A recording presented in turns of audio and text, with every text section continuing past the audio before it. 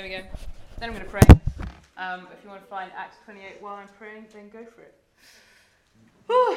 God, thank you for this term. Thank you for everything that you have said to us through it, everything that you have done in our hearts, all the ways that you have changed us and grown us and challenged us and made us look more like Jesus. And I pray that you would do that again tonight. I pray that we would, each of us, be open to hear what it is you're saying to us tonight, that we wouldn't get distracted or fall asleep or whatever, that we'd be able to focus on you. And I pray that you would help me to speak your truth right now. Amen. Amen. Right, yes, so Acts 28. Just so you know where we are headed this evening, I have like a talk that is 10 minutes or less. We'll see what happens. Then we are going to have some just like short reflective time. Then we're going to have a discussion. Then we're going to watch a video. And then I'm hoping, although I haven't talked to him about it this evening, that Mr. Holbrook is going to do a little cameo at the end. That's where we're going. So, I would very much like to get to that point.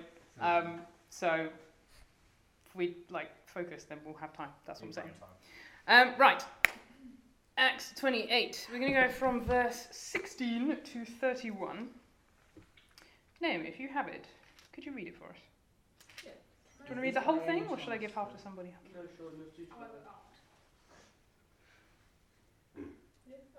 Yeah, go for it. 16 to 31, right down to the end. When we got to Rome, Paul was allowed to live by himself with a soldier to guard him. 3 days later, he called together the local Jewish leaders. When they'd assembled, Paul said to them, "My brothers, although I've done nothing against our people or against the customs of our ancestors, I was arrested in Jerusalem and handed over to the Romans. They examined me and wanted to release me because I was not guilty of any crime deserving death. The Jews objected, so I was compelled to make an appeal to Caesar.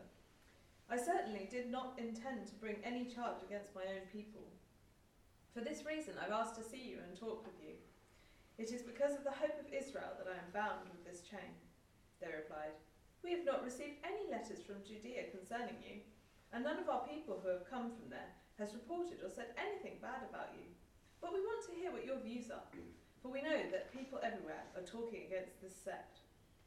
They arranged to meet Paul on a certain day, and came in even larger numbers to the place where he was staying. He witnessed to them from morning till evening, explaining about the kingdom of God, and from the law of Moses and from the prophets, he tried to persuade them about Jesus. Some were convinced by what he said, but others would not believe. They disagreed amongst themselves and began to leave after Paul had made this final statement. "The Holy Spirit spoke the truth to your ancestors when he said through Isaiah the prophet, 'Go to this people and say, you will be ever hearing, but never understanding. You will be ever seeing, but never perceiving. For this people's heart has become calloused. They hardly hear with their ears, and they have closed their eyes. Otherwise they might see with their eyes, hear with their ears, understand with their hearts, and turn, and I would heal them.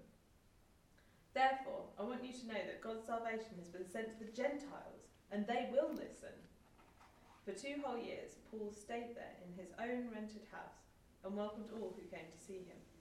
He proclaimed the kingdom of God and taught about the Lord Jesus Christ with all boldness and without hindrance." Thank you. So, this is the end of Acts. So the previous few chapters have been this mad, epic journey of Paul getting to Rome. There have been shipwrecks. There was a viper biting session that was enacted beautifully earlier. You all missed out on that. Paul finally gets to Rome. He chats to the Jewish leaders. He explains what's been going on with him, why he's there, tells them a bit about Jesus. They're like, "This is interesting." They come back for more. They decide they don't like it. He's like, "Fine, I will go to the Gentiles." And spends another couple of years going to the Gentiles, and then the book ends, which is kind of abrupt. But I think that it's deliberately abrupt, and I think that's because it's not the end of the story. So Jesus, right at the beginning, he made this promise that we would receive power when the Spirit came on us, and that we would be his witnesses to the ends of the earth. And I think that he is still fulfilling that promise. We are still in this story of Acts. The church continues to grow today. We're called to continue doing what Paul was doing at the end here. He's proclaiming the kingdom of God and teaching about the Lord Jesus Christ with all boldness and without hindrance. That's what we're called to do too, right? We are Acts chapter 29.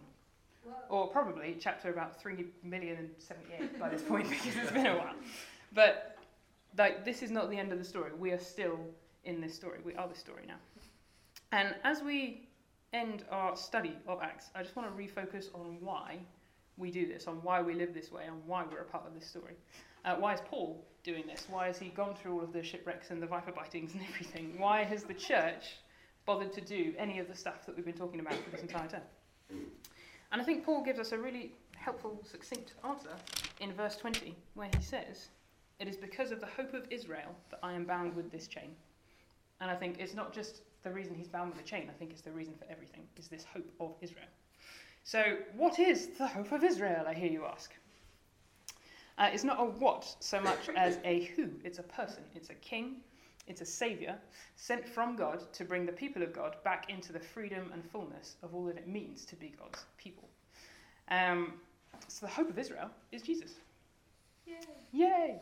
And that's why Paul is in chains in this moment, which doesn't sound excellent, but God is working and he is doing stuff. And that's why Paul and the church have done everything that they have done in the last 28 chapters that we've been reading about. It's not for some cause or some political ideal. It's because of a person, because of someone that they know and that they love. And that's why we do it too. It's why we do everything that we do. It's why we proclaim the kingdom, like it says here. It's why we teach about Jesus. It's why we get rooted in word and in spirit and in community. And I said this way back in week 1, but it is worth saying again that we don't do these things. I had my foot touched by a foot-touching monster. I'm just not going to ask any questions about that. So we don't do these things like out of a sense of duty, or because we should, or because it's what good Christians do. Although, like, sometimes our hearts are just not in line with what is true, and sometimes it like these things are good for us, and we kind of have to just do it out of that place. But that's not ultimately why we do it. It's because we love Jesus. He is the Word made flesh. So we get rooted in the Word because that's where we learn more about him. That's where we hear him speaking. That's where we see more of who he is and what he's like. We get rooted in the Spirit because he is the Spirit of Jesus, because he loves Jesus and loves showing us more of who Jesus is and loves making us look more like Jesus. And we get rooted in community because the church is the body of Jesus. It's Jesus on this earth. And it's what Jesus is building. It's what Jesus loves, this church, this community. So we get rooted in it because we love him and we want to be close to him. We love Jesus. We want to grow in relationship with him. We want to see his kingdom come. So that is what Acts is all about. That's what we're all about as the church.